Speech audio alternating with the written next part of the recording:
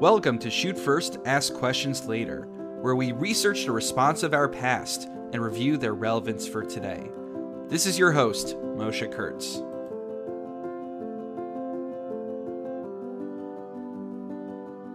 Welcome to another episode of Shoot First and Ask Questions Later. I am joined by Rabbi Elchanan Poupko, and today we are going to be discussing two seemingly disjointed topics. We're going to be talking about the major bas mitzvah controversy of the 20th century, and we're also going to talk about dishwashers a little bit as well. And I guess the common theme ostensibly is that they both appear in the same tshuva of Igros Moshe. But in particular, what interests us, and especially our esteemed guest who's with us today, is that there's a particular family connection, which will give us a little bit of an understanding of the context that Rav Moshe Feinstein addresses both of these questions in. But before I give the mic over to Rabbi Poupko, we should just know a little bit about him. He's a New England-based, Baruch Hashem, see, we're neighbors. New England-based 11th generation rabbi, very impressive, teacher and author. He has written Sacred Days on the Jewish holidays and Poupko on the Parsha, as well as hundreds of articles published in 5 languages. Wow, okay, other than English and Hebrew, which I presume are 2 of them, what are the other 3 languages? So I wrote an article. I actually wrote an article in Yiddish.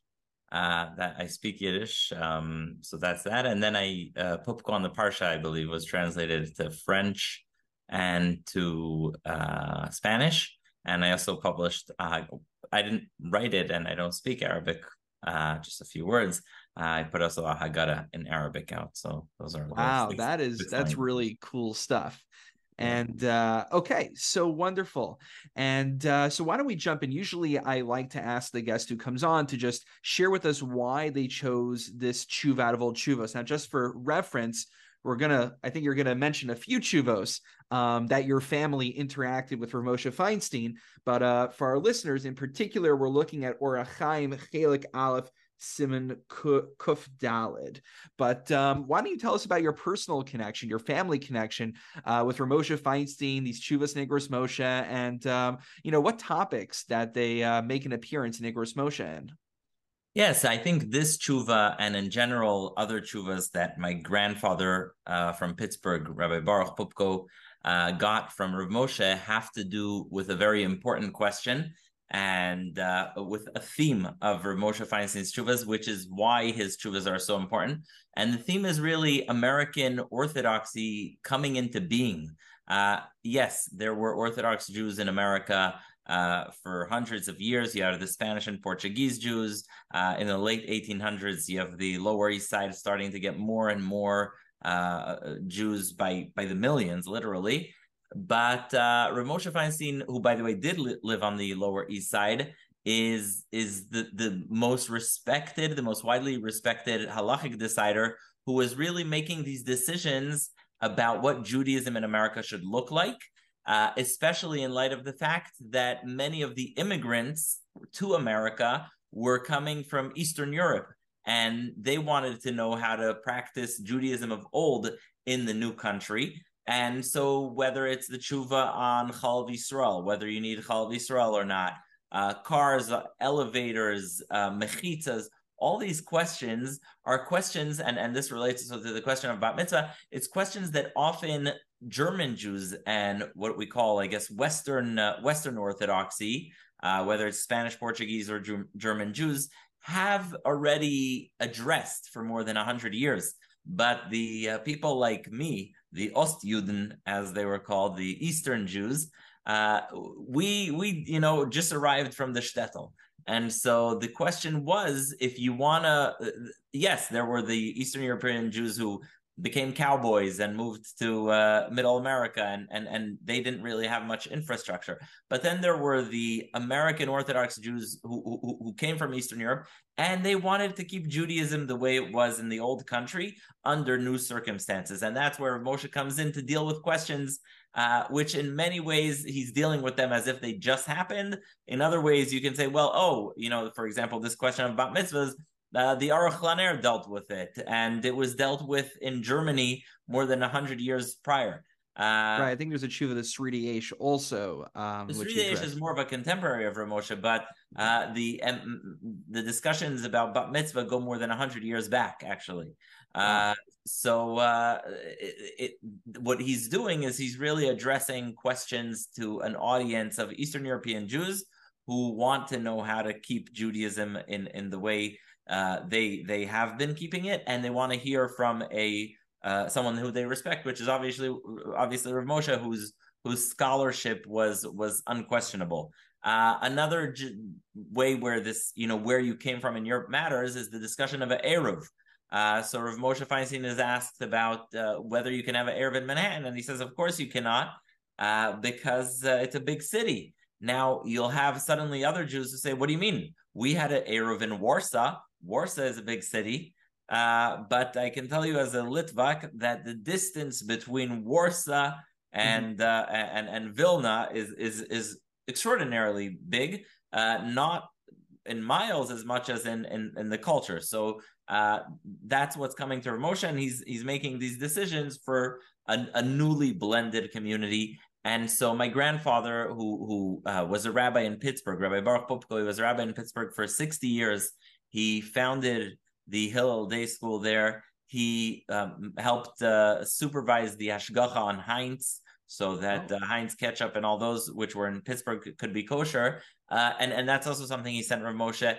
He was really dealing also with these sort of building blocks of American Orthodoxy. How do you run a Jewish day school? How do you run a hashgacha on a commercial company as large as Heinz, when all of the rules of the old country cannot really...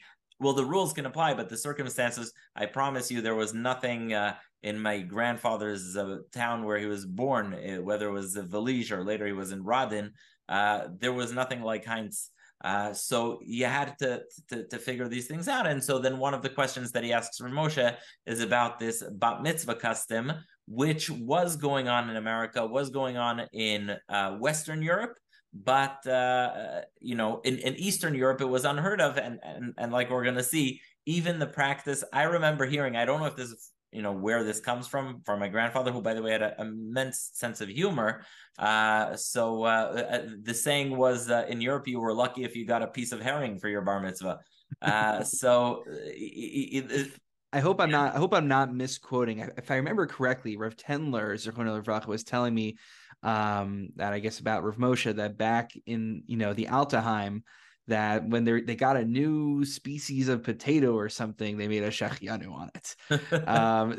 Just to talk about how impoverished that they were back then. Exactly, and add to that the very Lithuanian character that we have at Litvaks, which I'm very proud of. Which is, in general, we abhor celebrations. Any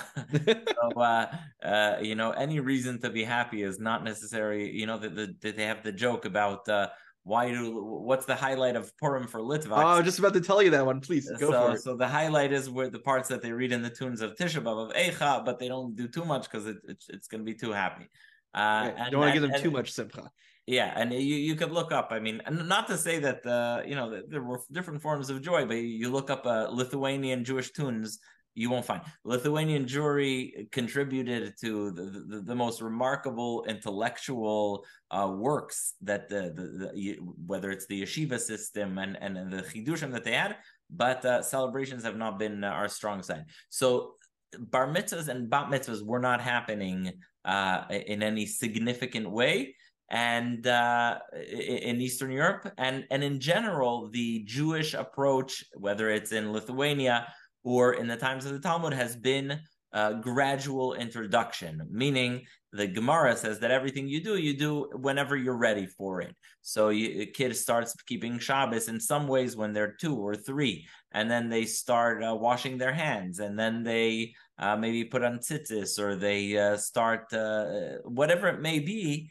They do gradually, and putting on tefillin was done in many places. Yemenite Jews and Sephardic Jews, I think, do it to this day. You put them on when you're 12.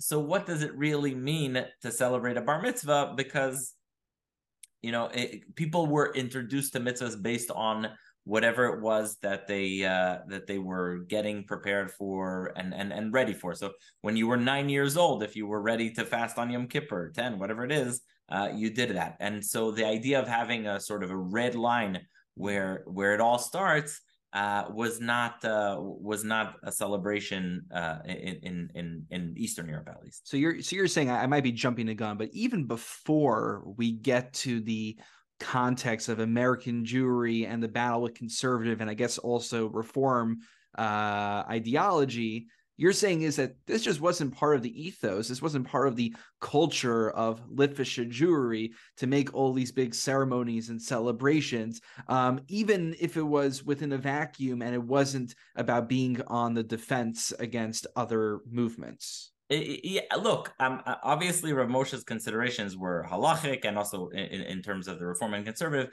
But yeah, in general, Litvaks, I mean, there's a famous story that's set as a greatness story. I know some people will think it's they won't be impressed. But Rav Elchanan Wasserman, one of the stories of the Gedolim about him is that he got a telegram when he was in the Beis Medrash that he had a baby boy, I think. And they said, "Are you going to go travel for the bris?" He said, "I'm not a mohel." And he just stayed in yeshiva, and that was like I mentioned something. I was speaking to the Israeli ambassador in Vilna, and I told her that a big insult that Lithuanian Jews once invoked was that this rabbi must have written this book when he was drinking tea with sugar, because he was so materialistic and decadent that he put sugar in his tea. That's why his book is a low-level book. So yeah, in general, it's not which is why, just another example, upsharons today are considered standard, where it was, I think, completely unheard of among Lithuanian Jews. There's a story I heard about Rav Baruch Povarsky, the Rosh Yeshiva of Ponovitch, who knew his grandchildren. He knew them. They were, running around his house. And his family, since they moved to Israel and since upsharons became more popular, grew the kid's hair till he was 3.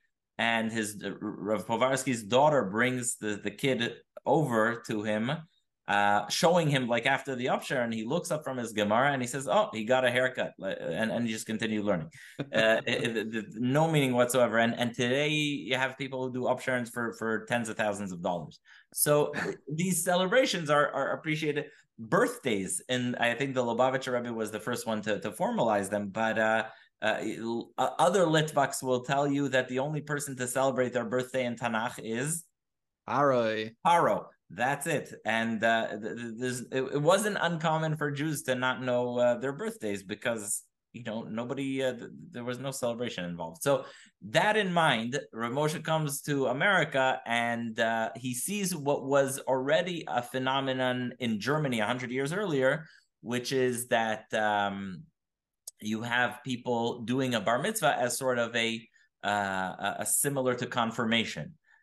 So people are doing bar mitzvahs, and that's what he writes in this tshuva. He says, if I could, I would cancel bar mitzvahs as well. So there's really, if I may, I want to actually emphasize that line because I have my Igros Moshe with me, and when I looked at this tshuva a while ago, I apparently double underlined that because I think I'll ask you in a moment just to give an overview of which I think we're about to get to about Rav Moshe's opposition to bas mitzvahs. But I think that's something like what you just mentioned, that many people, when they're having discourse about this, they overlook that one line for Rav Moshe where he says, I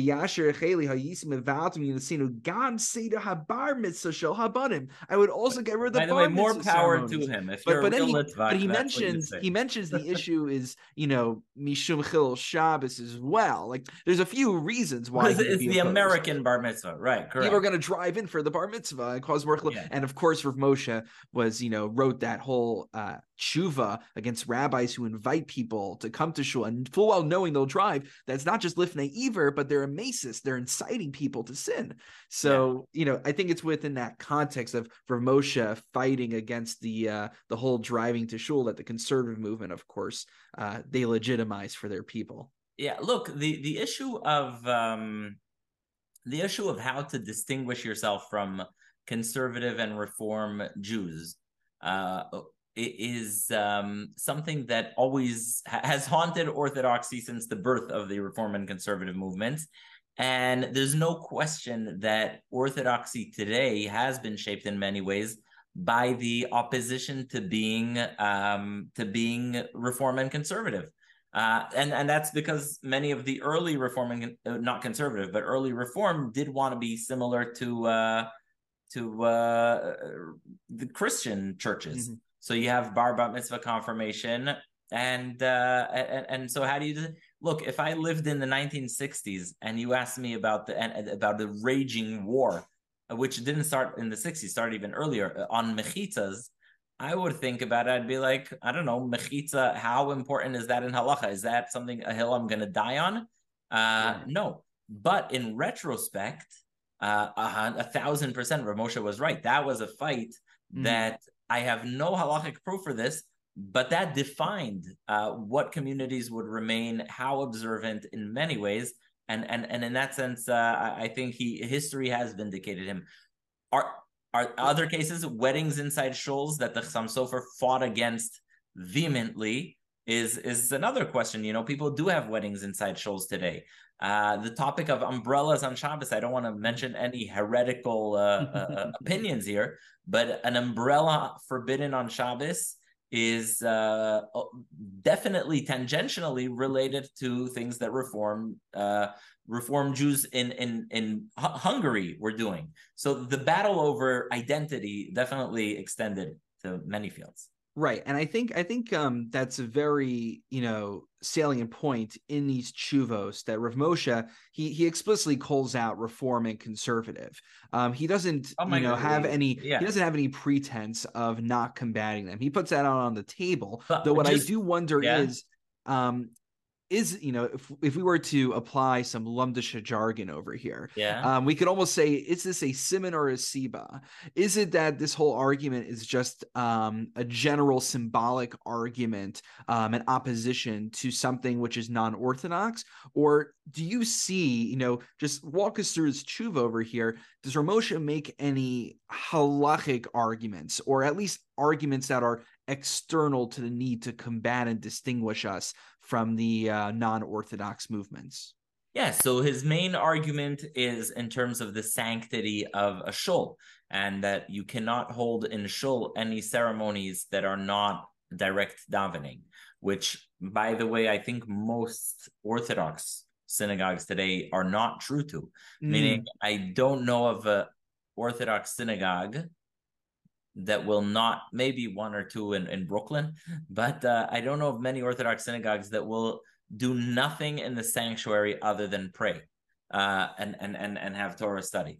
Meaning, when you have a guest speaker, you have a simcha, you have something like that, the issue of kedushas beis hakneses and making sure that you do in it nothing else, including, and this is very severe, no eating in shul. How many shuls do you know that nobody will eat in shul? Right. So that's because usually we build a shul. Now, Rav Moshe deals with this. Al Tanai, that could be like a base medrash. Now, just because something's a base medrash doesn't give you carte blanche permission to eat and drink. You have to be, someone who learns in the base medrash. But what's interesting is Rav Moshe mentions at the beginning of the tshuva, he says, Af benivnu al tanai, even if this base hakneses is stipulated that you could do other things in there, he seems to still be opposed to having a bas mitzvah ceremony. So I'm just trying to understand, what's going on at this bas mitzvah ceremony that would make it worse than, I don't know, some sort of Israel fundraiser going on. Yeah. Which, maybe he's opposed to that also. A very interesting fact is that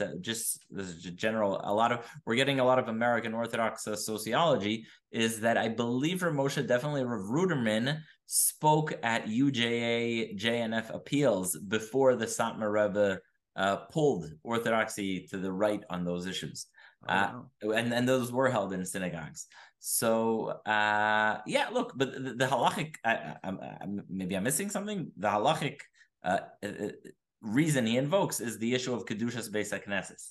And then he says, even at home, you definitely can't hold it as a sudas mitzvah. And 20 years after this tshuva is written, Rav Ovadia Yosef says that you make a shechiyanu. Rav Yitzchak Nisim says you do celebrate it.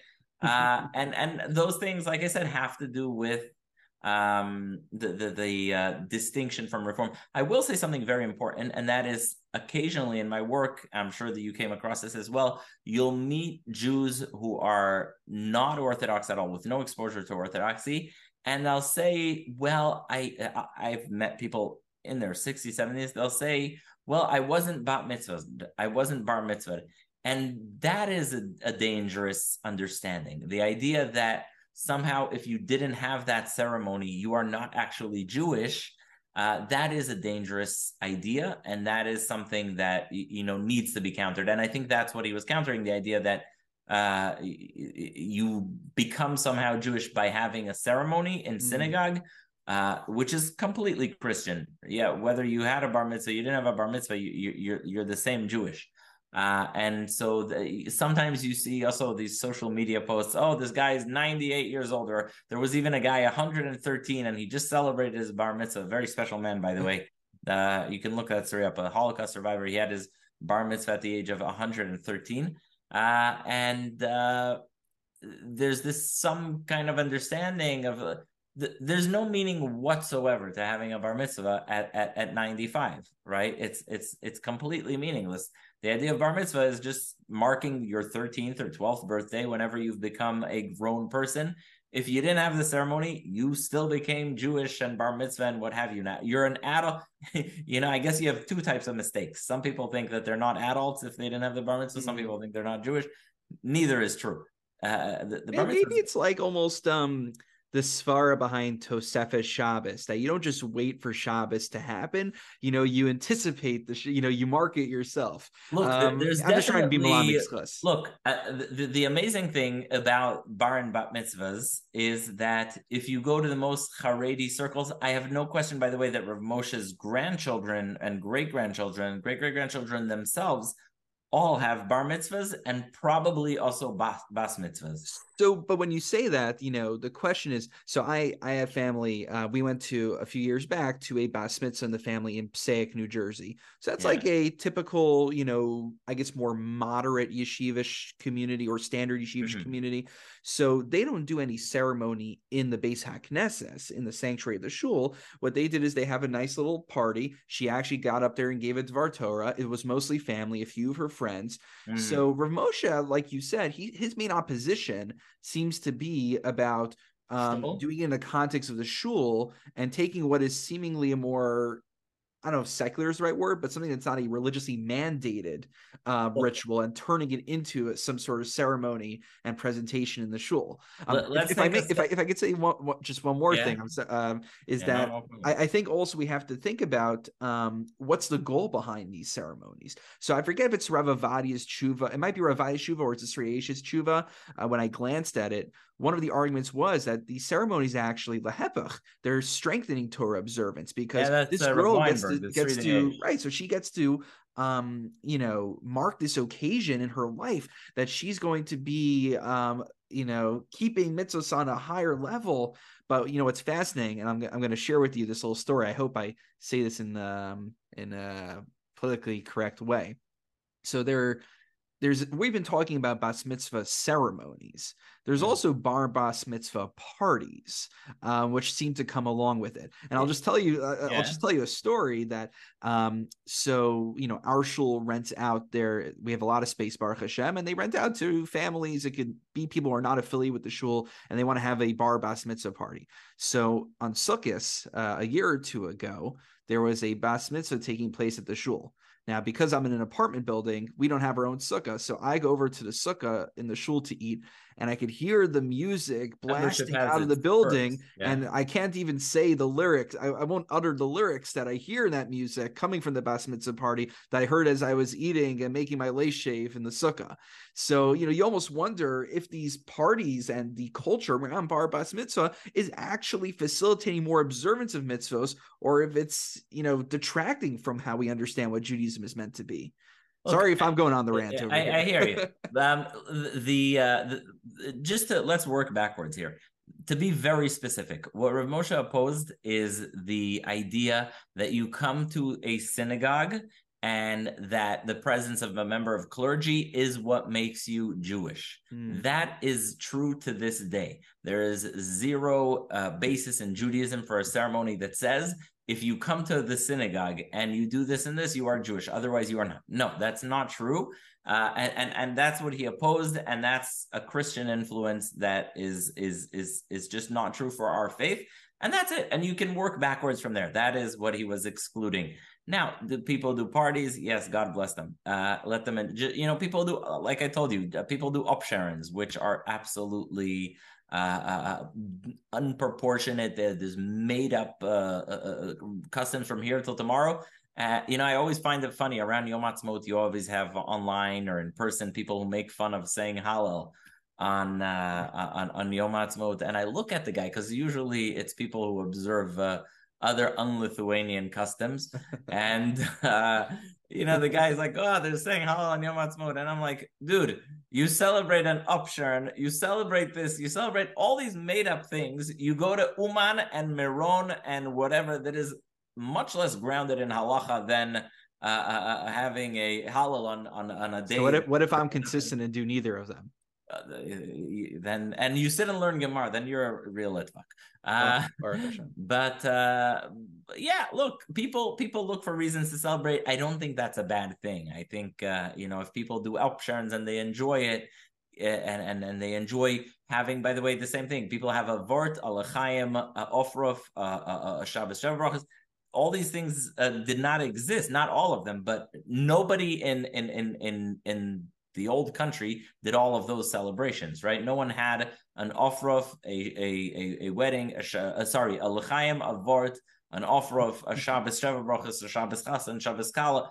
People didn't have the resources or the joy to do these things. So right. I think it's also important, like what you're saying, is to understand, even if you want to throw extra parties, like just be clear and know what's religiously mandated and what you're doing for fun under the guise of religion. I don't know. I'm not that against fun, but even though I am, like, look, I was born on Yom Kippur, which is a tough time for a bar mitzvah. So I got an aliyah on Yom Kippur. Then Shabbos Bereshis I read. Then we had it during the week part. There were multiple. Okay, people do these things. It's not a terrible thing. Right. So as we're, I want to wrap up the Bas Mitzvah discussion just a moment, though I feel like you and I could go on for this for a while because we want to talk about dishwashers. Do you have any sense, I guess, final question on this, do you have any sense why this particular psak of Rav Moshe was not successful? So just in terms of its reception, a completely separate question that my grandfather asked him was, can you use the same dishwasher for milchik and fleishik, for dairy and meat? And Rav Moshe says, yes, as long as you change the racks, you can have the same dishwasher. Now, Rav Moshe, even though he was one of the most brilliant, if not the most brilliant man of his generation, he never envisioned a world in which Jews will have the suburban types of houses that you see in Lakewood and Teaneck and other places where people have 2 dishwashers, 2 ovens, 2 microwaves. I don't think anyone on the Lower East Side ever, in fact, to this day, I don't think anyone dreams about that. But the question was, if you can have and nobody really does that today. Nobody uses the same dishwasher for milchik and fleishik, even though Rav Moshe says there that you can. So I would say that even though Rav Moshe is by far the most American posek in terms of setting standards, in both of those cases, bar bat mitzvah and in terms of milchik fleishik dishwashers, it seems like 100 years, or sorry, what are we at? 80 years later, those psakim did not resonate as much as other of his psakim, and as they say in the Gemara, puk chazi mai amadavar, go see what the common custom is, and the same is true for 1,000 other things, from upsharons to going to kivrei tzadikim in large numbers, and all kinds of other things where Litvaks did not get our way. Right. I feel like, obviously, I don't want to take it too afield. I feel like Kivrei Tzadikim gets a bad rap, but you look at Midrashim, Yeshua and Kalev going to visit the Avos when they come to her. We can do a separate episode Angels, on I know, this. is much more controversial. I will tell you that Kivrei Tzadikim, number one, the vast majority, I don't want to say something so big, but extraordinary amount of these psak of these kvarim are not actually the kvarim. There's zero evidence. The one kever that people that should be going to that they don't go to is Rabbi Yehuda Anasi in Beit She'arim, which archaeologists assert is indeed his kever near Haifa. But the Upsharons, Kvarim, all these things that people enjoy. Well, I think the at Kvarim, if I remember, maybe it's the Mishabura I saw somewhere else, that there's really two goals. One is to ask the tzaddik to intercede for you, but the other one is just to have that more of that avira, that atmosphere. But then you can go to Geisha Kvarim also. So but happens to be my grandfather knew the Chofetz Chaim, and my great uncle was a very close talmid of his. If you asked him if he would ever believe that hundreds of thousands of Jews would leave Eretz Yisrael and America to go to Uman, to where I don't even want to, what's the place? Rav Shail is the new trend.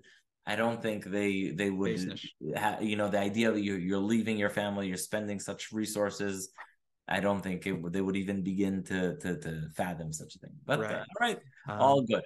So with the, we only have a few minutes left, but so I think what you just mentioned was that this psak against bas mitzvah ceremonies and this psak to accommodate a single dishwasher for meat and dairy on separate racks, one after the other, both of them didn't seem to enjoy as wide reception as some of his other rulings that he's given. Is there any reason in particular, or is it just kind of, it's hard to really pinpoint why some caught on, why some didn't? And I think this is just like a more general question with Rav Moshe. I think we can even ask, I don't know if you're prepared to address this, which is Rav Moshe, of course, was a posek par excellence, but there were also other Gedolei HaPoskim that were his contemporaries. And I always just wonder, how did it develop that Rav Moshe became the posek hador when others who were on the same, again, who am I to start comparing all these things? I'm offered tachas reglaim, but how did it come to be that Rav Moshe was the grand posek? And if that is true, why did these rulings seem to not be as widely accepted as one would think? So first of all, the reason with our 3 minutes that we have left, the reason he became such a posek, two things. Number one, his knowledge and brilliance were unparalleled.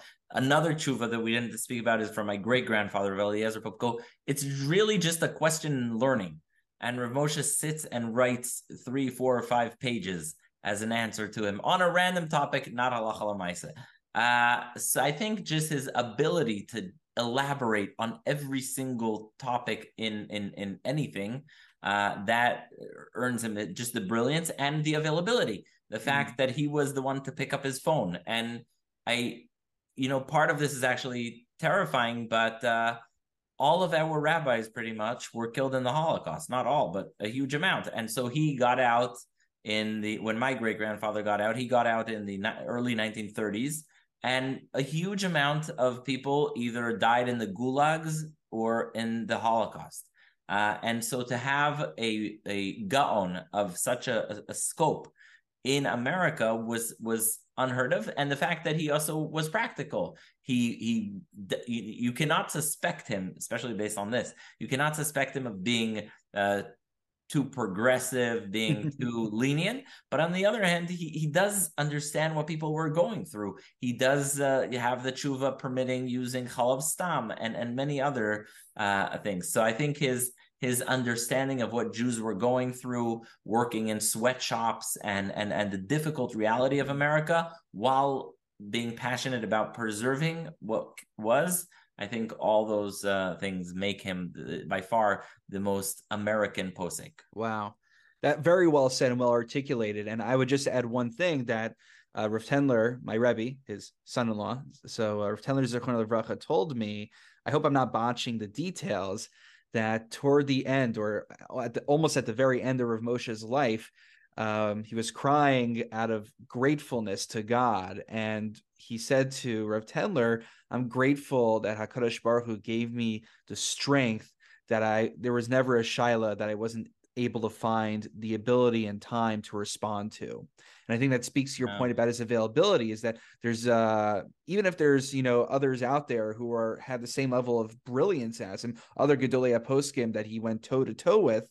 I'm not saying anything against them, chas v'shalom, but something remarkable about Rav Moshe is that he made himself available to answer all these different kinds of questions, that he was pragmatic, he understood the situation on the ground, and when he didn't understand the situation on the ground, he would seek to hear from the experts, and of course, Rav Tendler would advise him on the medical aspects. So I think this gives me an appreciation for Rav Moshe Feinstein. I hope it gives our listeners a greater appreciation for why we refer to Igros Moshe so much, and why it's very hard for me to do a podcast episode that we don't talk about Igros Moshe, either as the primary tshuva or at least as a reference, because it's just been such a profound and fundamental part of what it means to be a Jew living in America and really in the world writ large. So do you have any, I don't want to cut you short, any final words that you want to share with our listeners before we conclude? Thank you for this. Is I think I just cannot thank you enough for this and all the other good work that you do and the Torah teaching that you do. It's really always an inspiration to see. And I think the topic of Shailos Teshuvos, for some reason, which maybe I'm missing something, but is very lacking in our generation. I can tell you that as a rabbi, I don't see many of my colleagues writing tshuvas to or receiving tshuvas, definitely not as extensive as you would see from Rav Moshe, from Rav Elchanan Poupko, and others. And I think it's almost a lost art to many. And it's such a beautiful thing that you focus on this Shailos Tshuva, which it has the benefit, number one, of understanding Torah, number two, understanding Torah scholars, and number three, understanding the realities of every generation, which when historians want to understand the generation, they go look at the Shailos Teshuvos books. Wow. I should hire you. If we ever need to make a commercial for Shoot First, Ask Questions Later, I'm hiring you to write the script for that. Come on. Thank you for your really kind words. And thank you for all those who are listening today. Shkayach for your wisdom. And I know you have so much more Torah, so much more history to share. So everyone should go make sure to check out Rabbi Poupko on social media. Where's the best place, very briefly, for people to follow you if they want to learn your Torah? I think I don't know that I'm always posting on social media about Shailos Teshuvos, but I have the Poupko on the Parsha. I have an article on every Parsha, on every I have the sacred days on the holidays, and you can find the article from me on every single Parsha holiday, so you can look those up. All right, so maybe you'll send it to me. I could put a link in the description. And all right, make sure to check it out. Thank you so much for your time. And God willing, looking forward to learning again very soon. Thank you. Thanks a lot. Thank you for everything. Take care. Thank you for listening to Shoot First, Ask Questions Later. Please make sure to subscribe to get the latest updates. And if you enjoyed this episode, please take a moment to rate us and leave a review. Do you have a response to the responsa that you want to share on the show? Please send your letter to the editor to mitchellmkurtz@gmail.com. And God willing, we would love to consider your perspective to be shared on a future episode. This is Moshe Kurtz, and I look forward to reviewing more responses with you next time on Shoot First, Ask Questions Later.